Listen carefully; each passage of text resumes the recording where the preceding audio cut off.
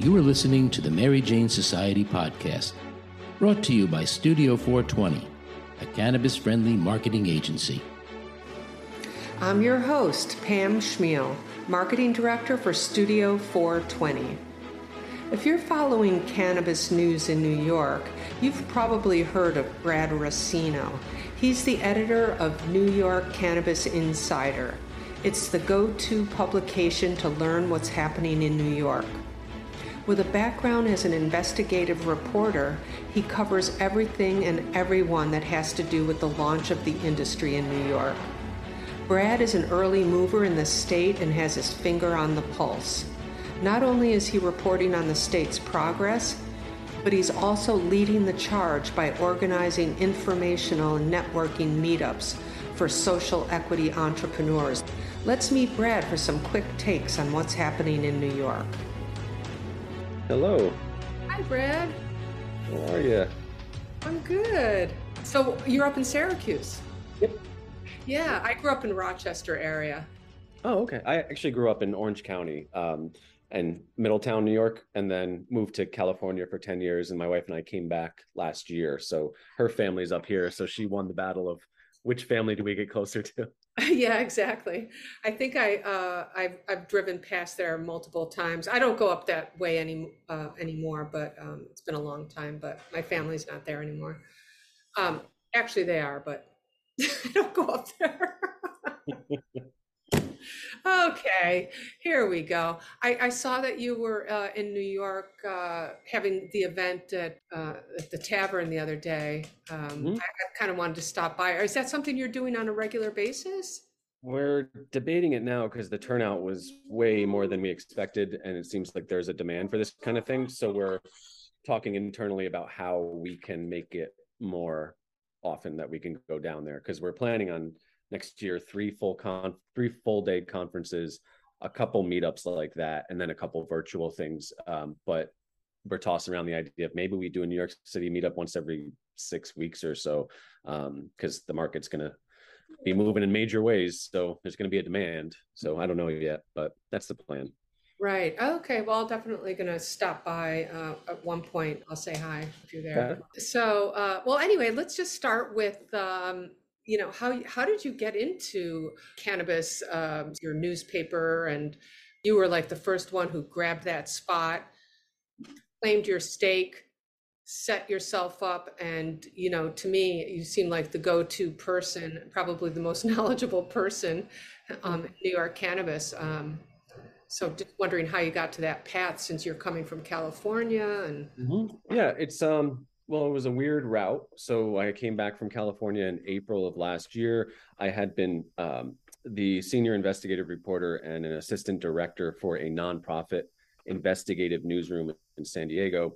And when I moved back here, I kind of looked around the landscape and tried to find something similar, and it just doesn't exist outside of New York City. There's, in New York City, there's a bunch of similar nonprofits, ProPublica and others, but being this far north, there's really nothing in central New York. And I was asking local journalists just to meet up with me, not for a job or anything, but just because I missed talking about journalism and investigative reporting.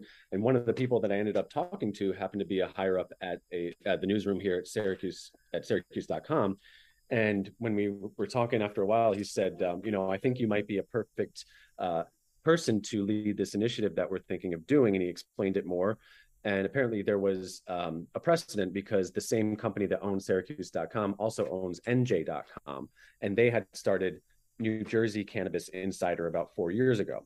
And so they had this template, and it was the same thing of, now that New York's coming online, why don't we do this here in New York? And I told them at the time, listen, I know nothing about cannabis. I mean, I have smoked it and taken edibles in my life, but like, as far as reporting on it, I don't know anything. And it was like the one thing I never covered when I was out in San Diego. I just took it for granted, having lived there for so long, where it was legal, that it was just, it was everywhere. And it wasn't something I really thought of as like an industry that would be really interesting to cover. I knew nothing about it. And so when I took this job and started looking into it, I was like, this is fascinating. And it also checks all of the boxes that I love as a reporter, which is, politics and holding government officials accountable and looking out for the little guy and, money and influence and medical and like research and all of that is, so it's just a giant playground for me as a reporter to be like, I can find something interesting anywhere I look in this industry. But having then looked around at the actual, news coverage of cannabis around the country, I was really surprised to see that there weren't many solid fact-based, just down the middle reporting outlets. A lot of them seemed to be, kind of cheerleaders for the industry, or, kind of bloggers who were very admittedly taking stuff for free to cover. And it seemed like it was a very nascent journalistic enterprise. And I thought, hey, why don't we just do this the right way, apply normal journalistic standards, be known for our transparency, some investigative reporting, bringing data into the mix. So I read that the OCM recently moved the goalpost on new applications. This is not for card, right? This is for just regular applications. Right. And what's the update on that? Well, if you talk to OCM, they'll say that they never moved the timeline, that everything is as they always planned it. That's not true. When we started this out, we talked to Tremaine Wright last year, who said they would have an entire cannabis ecosystem up in place within 18 months of the Cannabis Control Board forming. So once we learned that that she had told one of our reporters at NECAN in Albany that they were expecting to have the applications in like the summer of next year, that marked a significant shift in what was being expected. Like, we were expecting that the ecosystem would be up and running by then. But I mean, to be fair, also 18 months is an extremely aggressive timeline to get entire industry up and running. But that's the newest, most updated information we have, is expect full regulations, at least proposed, maybe not adopted, but proposed by the end of this year. And then applications to open second quarter of next year for all the other license types. They were claiming by Christmas, November, harvest, we were going to all be open. So basically it just stands where it is. Next year, we're going to be looking at applications opening up for people who are not in the card. Okay. Oh yeah, and I also read somewhere that there's talk about pre-qualification processes to speed the application process up, which makes a lot of sense, given all the paperwork on both sides that have to be submitted and reviewed. Yeah, so that is an idea that's proposed by the New York Cannabis Growers and Processors Association, which is now CANI, this Cannabis Association of New York, and their main lobbyist, Joe Rossi. They are suggesting that, and there is a precedent apparently for that, and I think Michigan, but we have not heard any word from the OCM as to whether that actually will be the case, but it's something that they're pushing very hard for. Do you think that it seems ridiculous that the state is requiring felons who apply also have had to have experience in business, and a successful business at that? It's an oxymoron. I mean, how is that shaping up? What kind of applicants are you seeing and meeting? I see you have something through New York Cannabis Insider where you're doing profiles of people who have been accepted, I believe, in the application process. Is that right? Well, not accepted. They're just applying. There's no accepting yet. Okay. The window's still open for the application, so they'll close the window after 30 days and then start grading, I think, and scoring. Because it just went up on August 25th, right? The applications. Oh, so September 25th is when they start.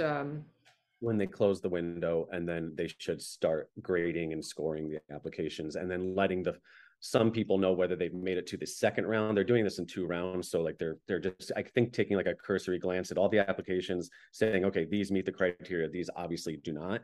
And then letting those people who do meet the criteria know that, so that they can then submit what the additional documentation they need to, like, I think, security plans and like financial statements and things like that.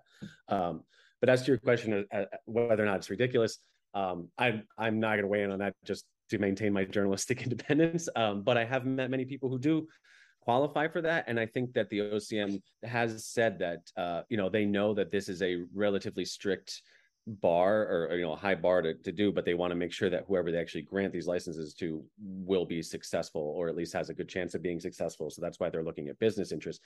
I'm not too sure why they didn't expand it a little bit to be like, hey, if you managed a company but weren't an owner or something like that. But it is.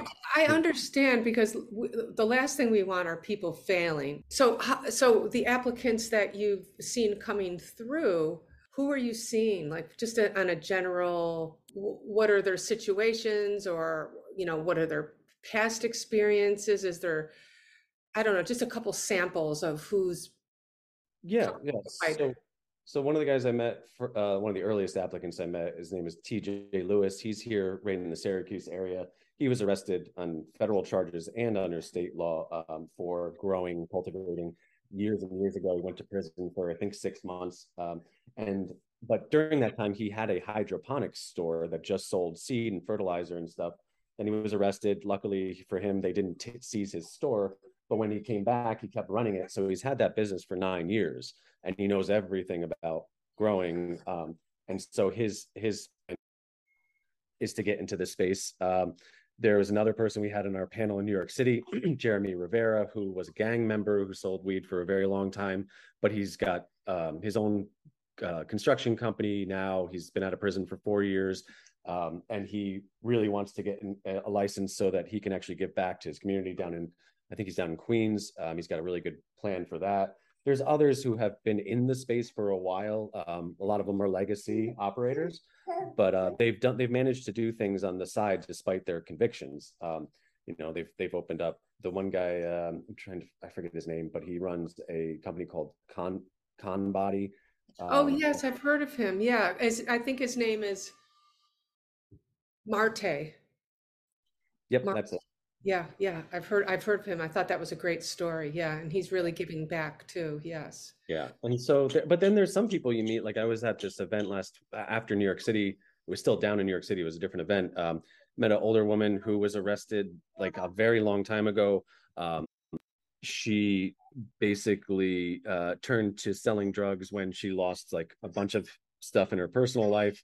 What about people upstate in some like random town, small towns? I'm sure there are. I haven't met any yet. Upstate is a lot more, growers, and it's kind of the ag part of things. I think a lot of the retail is going to be down in the city area. But I haven't really ventured out beyond, the Syracuse area. There's some in Buffalo I know of, but like the smaller towns, especially in Western New York, I don't really know what's going on there. But we are planning to actually do a day trip late September to the city of Jamestown, because they are being really progressive about their approach to accepting cannabis in their city, and they've already taken a number of steps to like make that happen. So we're going to go out there and kind of get a lay of the land and document kind of what it looks like from a small town's angle of like, what does it look like to embrace an entirely new industry, and what are they doing right now? Right. I didn't even think about that, like the different cities all around. I think we have a pretty good turnout for towns who opted in. Is that right? I don't remember the exact breakdown, but I think there's a lot that opted out. I think it was like 60-40, 60 opted out, 40 in. But don't hold me to that because I haven't looked at those numbers in a long time. But then you have places like Long Island where almost the entire place opted out. There's like 4 spots that opted in. But the smaller communities, especially in upstate New York, that kind of have that deep-seated fear of drugs or whatever this is going to do. I mean, they kind of voted for this or went with this along the lines that you would expect within those communities that just don't want to see this kind of thing in their neighborhood. Right. That makes sense. I'm trying to imagine how that would play out, one horse town, except they could probably use the revenue. As far as like the accelerators and incubators and things like that, do you think we have a strong support system? Are those shaping up, those accelerator and incubator programs? That's a great question. And honestly, as far as I know, there's not really much anything yet. I think that there's been a lot of promises by the OCM and the Cannabis Control Board that these things will be in place by the time these applicants need them. But honestly, a lot of them need it now. A lot of these people don't know how to do a lot of this stuff in the business planning.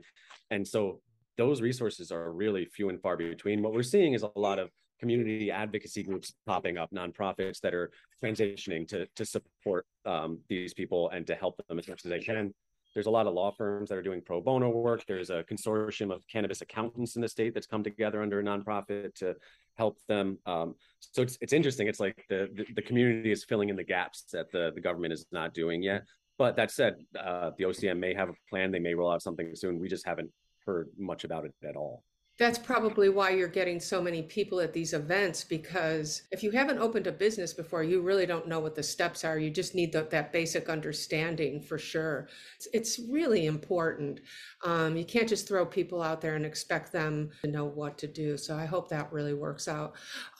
As far as DASNY, the group that's responsible for finding retail locations and building them out, I remember reading somewhere that a lot of card applicants were not happy that they weren't going to have any sort of creative control.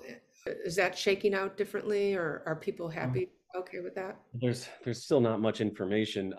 The DASNY just today had a board meeting where they ruled that they would participate in that social equity fund. I think it was kind of like a box checking exercise, but it was a pretty important like legislative step to get that done. But as far as we know, like there's still no locations that have been secured by DASNY. I know they're looking at a lot of them, but they haven't announced even getting one location secured. Then there's questions about the fund itself, the $200 million fund, and where that money's coming from, and whether they've raised anything to date. I don't believe they have. But then when it comes to like the actual retail locations, there was a lot of confusion as to whether or not the DASNY OCM would allow applicants to use their own space if they already had it, or if they had to go into a DASNY space. And that took like a month of us reporting and hounding the OCM to answer this, and hounding DASNY, where they finally said, no, you have to use a DASNY space. So that has been confusing for these card applicants, but also I think a little bit of a letdown, because a lot of them, like the guy I mentioned here in Syracuse, who's had the hydroponics store for 9 years, he wants to stay there. He'd love to stay there. But now I go to a new spot. So it's, I think that there's some people who are grateful that even this opportunity even exists, and that the state is doing this for them, and hopefully we'll have all these resources in place by the time they need them. But there's definitely a lot of anger and annoyance at the lack of information, the lack of clarity, lack of transparency around this process. And a lot of people are saying, if you don't know the answer, just say we don't know the answer yet. It's better than acting like you know something and not letting us know. So that's kind of where we've tried to fit in at New York Cannabis Insiders, trying to at least get those answers for people so that there's some clarity on this process.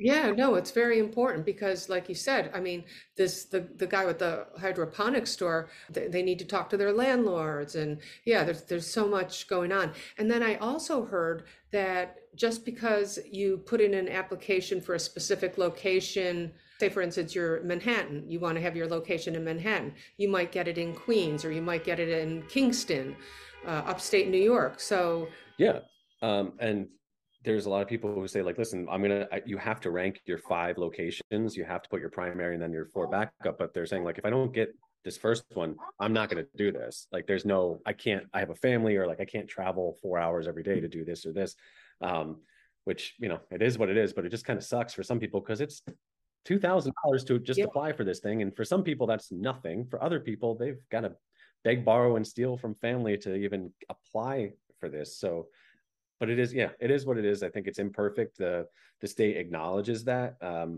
but it's definitely going to be weird to see how this rolls out and how people. Why are they even doing that? It just makes no sense. If somebody says, I want to be in Manhattan, why not give them a license in Manhattan? So, how are the farmers doing? Like, is it like a seamless transition? I think it's the farmers who were already growing hemp and extracting. So I actually talked to a farmer yesterday morning who was just starting to harvest his first round of crops. He was in the hemp program and then transitioned over to THC. But the big concern is, a lot of these hemp farmers, some of them definitely grew, THC on the side, but then there's others who never did.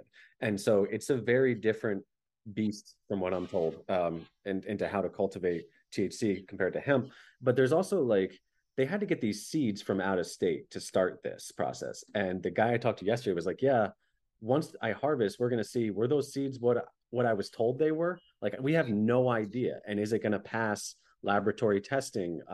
Is there going to be heavy metals in the soil that we don't know about? Are there going to be all these things? And that's the $1 million question. Is I don't doubt that all these cultivators will be able to harvest like a crop, but how much of it is going to pass lab testing? And is that going to be enough to satisfy the need for all of these locations that are going to open up? Or is the OCM going to have to supplement somehow, maybe from the medical operators to supply that, which then opens up a whole other can of worms about letting medical in when they said they were not going to for a while to let the card applicants get started. So it's right.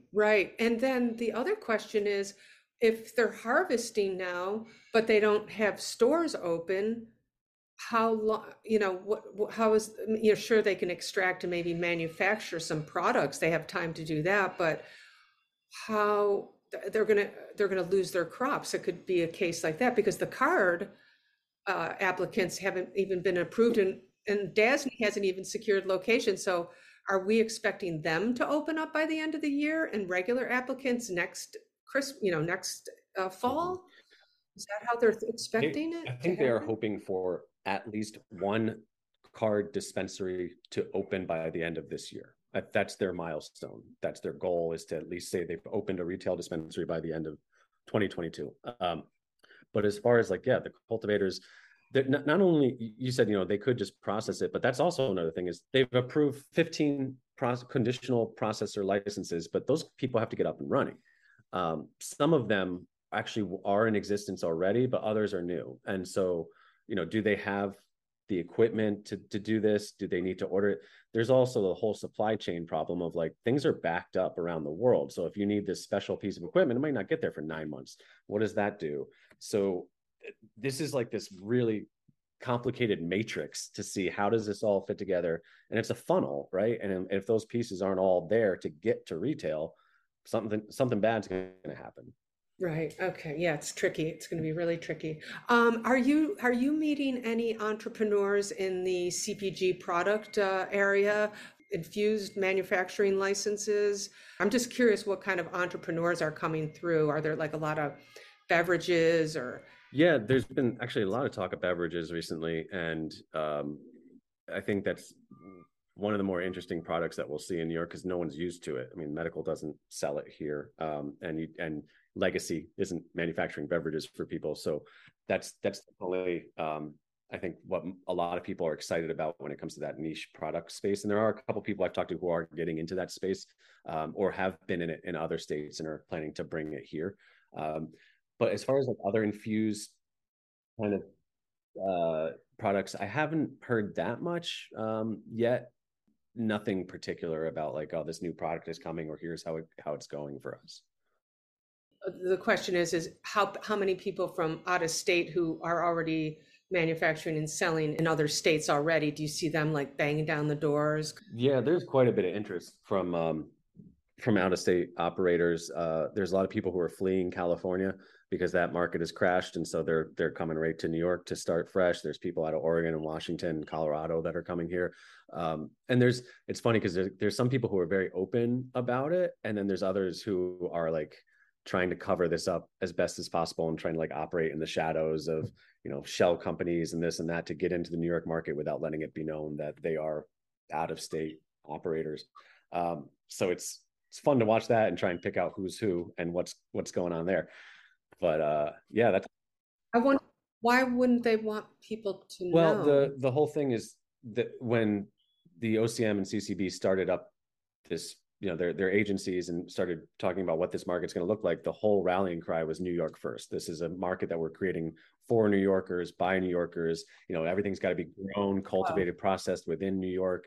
And so just the idea of especially large MSOs or others coming from out of state to dominate New York just doesn't sit well with a lot of people in the state. It's just that New York pride of.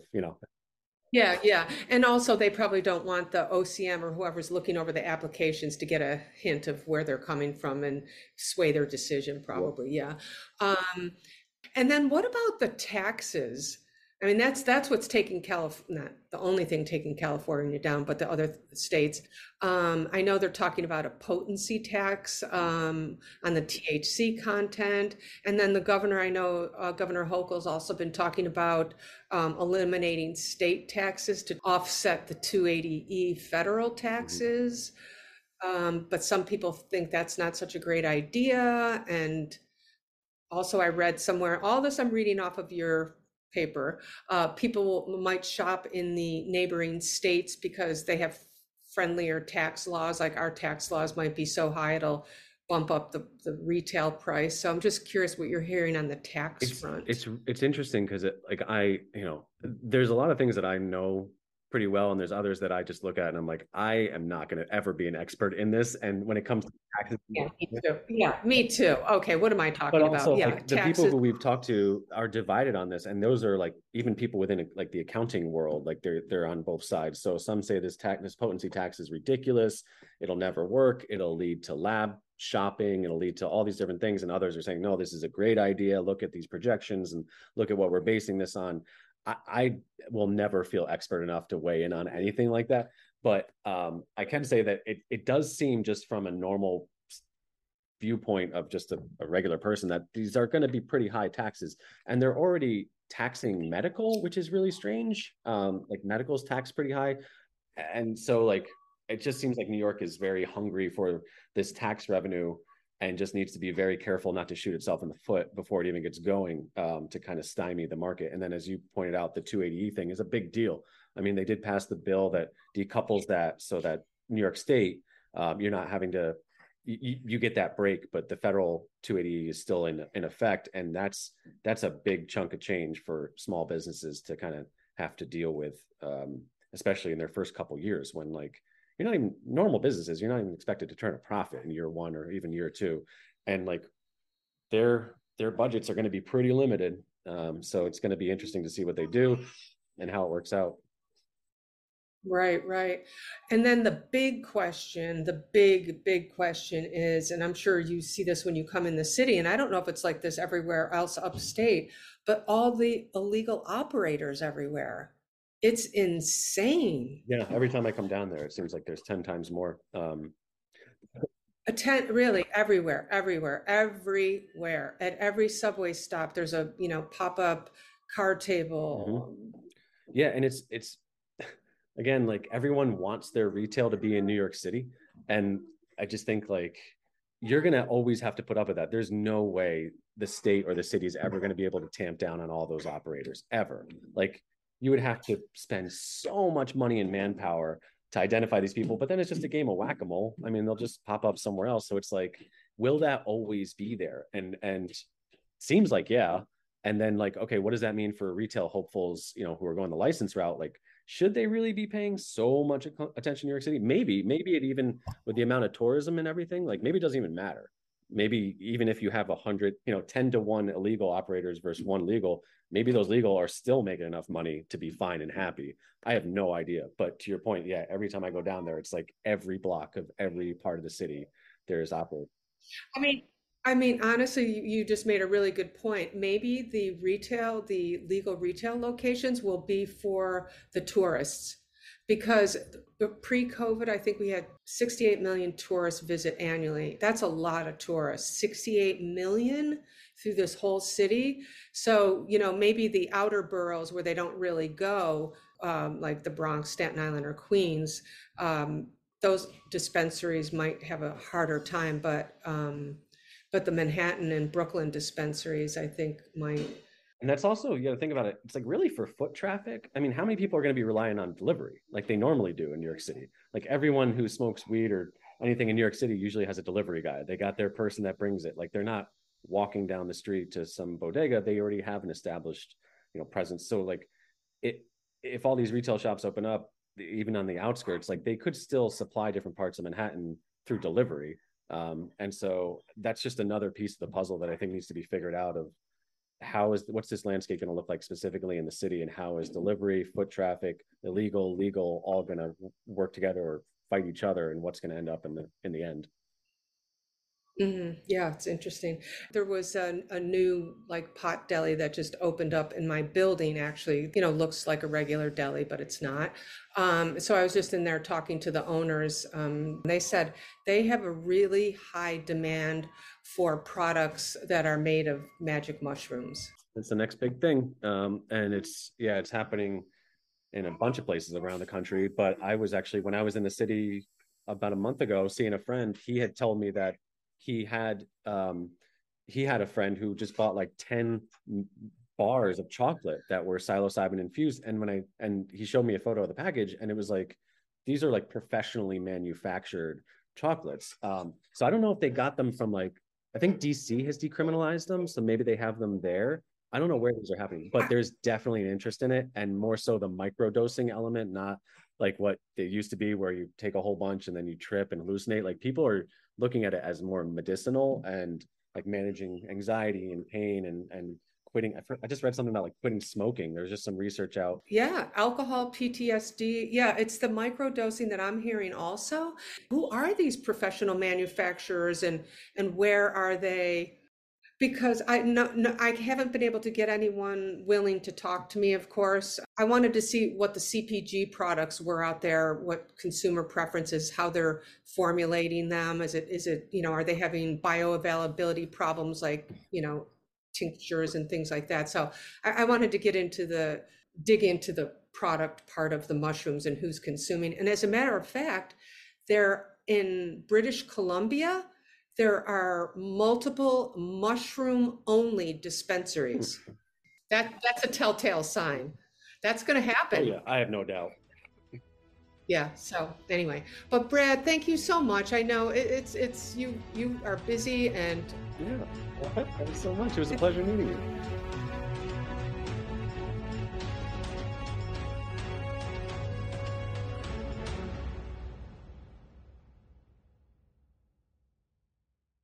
Thanks for listening to today's show. To check out more great cannabis podcasts, go to podconnects.com. Here's a preview of one of our other shows.